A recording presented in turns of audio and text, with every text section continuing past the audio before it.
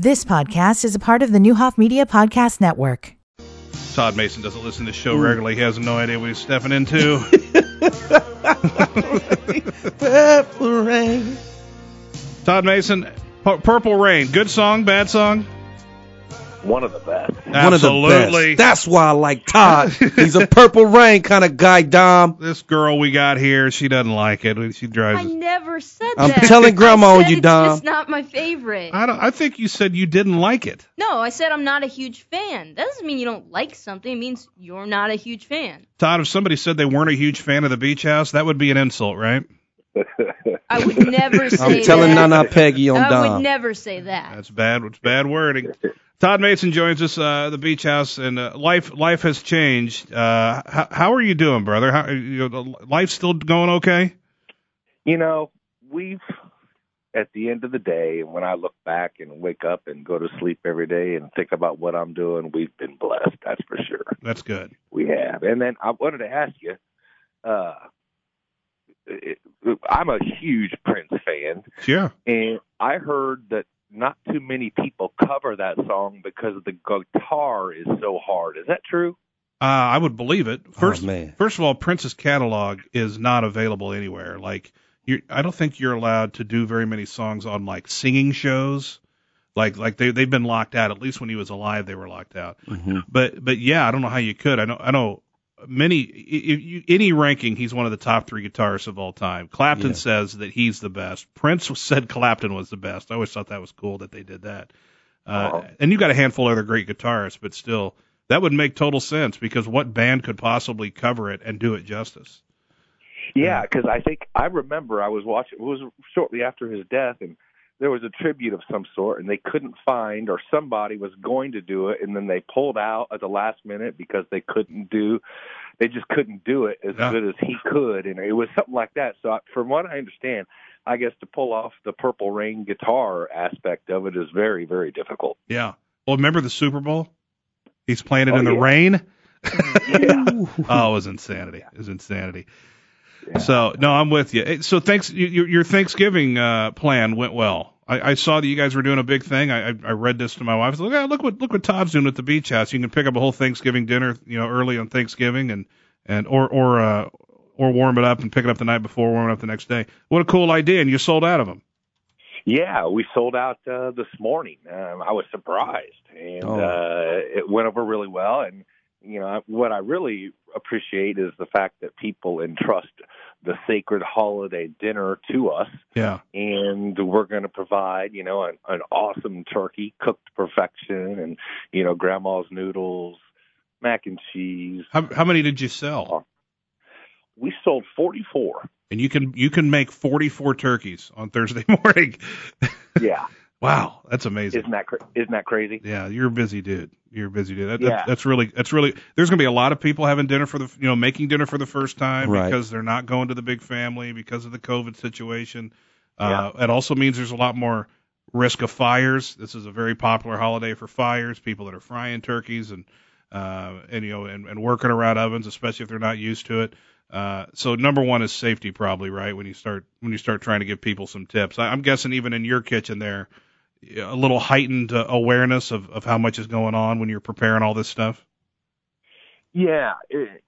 Well, always in a kitchen environment when there's sharp things and hot things, you get cut and burnt all the time. But when we are doing turkeys and or a large catering, if you will, you always want to make sure your team is there for their A game. And we take it serious. And because a lot of these, culinary guys, this is like them taking the field, on a game day. Yeah. And they want to do a great job, and they want to see the finished product be awesome. And so they step their game up, and it's a lot of fun. And there's a thrill of adrenaline for, a team of people getting together and putting out a production process like this.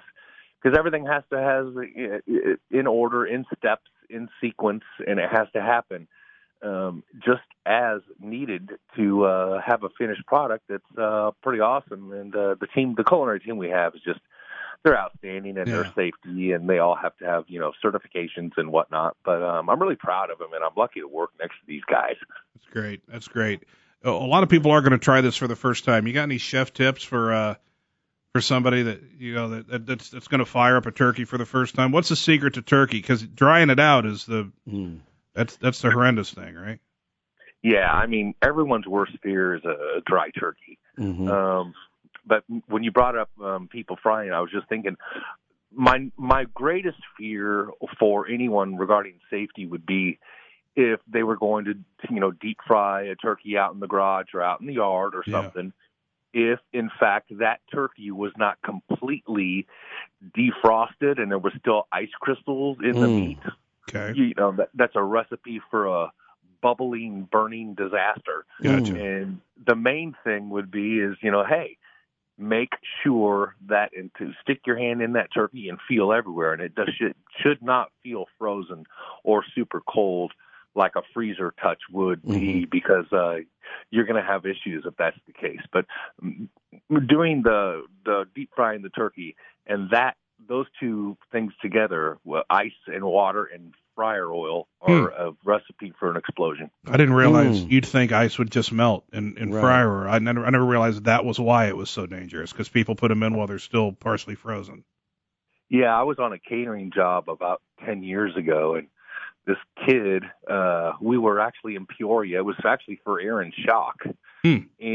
And we were in Peoria, and for some reason, this kid threw his glass near our fryer, and his glass of Kool-Aid or water or what. He didn't mean to do it, but it went into our fryer, and it was just the water and the the oil do not mix, and it was a rumbling volcano of oil jumping out of a fryer. It was just crazy. Yeah, but you're pleased with that one. Oh, I was in a real good mood. Yeah, but no, but like you said, Eric, everyone's worst fear when they're cooking a turkey, whether it's the first or the 100th time, is to have dry turkey. You're done with the big meals, but are you completely shut down for pickups on Thursday if somebody just wanted mac and cheese or something? On this coming Thursday, we're completely we're sold out of inventory. Okay, gotcha. Yeah. So that's good. That's a great problem to have. So that idea worked. Yeah, and we're excited to have people have our goodies in their home, and we're proud that they're going to love it. So I'm looking forward to it. But back to the dryness of a turkey, there's one thing I can tell anyone that's cooking a turkey, and it doesn't really mean that it has to be a turkey subject here. We're talking about anything that you cook and prepare and whatnot. But the internal temperature of a bird needs to achieve your height of 165 degrees. Okay. Now, if you stick a thermometer in there and it's pushing 160, creeping up to 165, you pull the bird out and let it rest. Now, if something happens, you're pushing 170, 175 when you stick a thermometer in there in the deep part of the breast, you're going to have some dry turkey. That threshold is there. Okay. So you want to make sure. So the last half hour, you're opening the oven, and it's okay. You're not going to lose all the heat. Open the oven, stick it in, pull it out, look and see what it says. But your main goal is to pull that booger out of the oven right at 160, 65. And then if that's the case, you should be in good shape. Can you save the turkey if it gets a little too dry? Can you save it? How can you save it? What can you use the meat for? Gravy. We always use meat for sandwiches and soups and turkey and noodles, but we like to use the turkey drippings to make a gravy and or pour over the turkey and use for mashed potatoes and gravy, and that's what brings it home, is the mashed potatoes and gravy and the turkey. So if the white meat's a little dry, you dip it in the gravy. It's gonna be good, and then you got your sandwiches for days after that. So what is the Mason house like on Thursday night? You've made 44 turkeys for other people. Are one of those yours?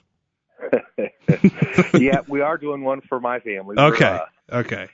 Typically we go to my mom's and there's about 20 of us, but this year it's going to be like 5 or 6. So we're doing one of our turkeys and we'll take it over there it'll be done just like the rest. And then hopefully around 3:00, Eric, I'm taking a nap. Yeah, that sounds towards the end of the first football game, because it'll probably be the Lions. I can't remember, and nobody cares about the Lions, but that would be good. The Steelers-Ravens game at night. You want to be awake for that by 7. That's gonna be good football.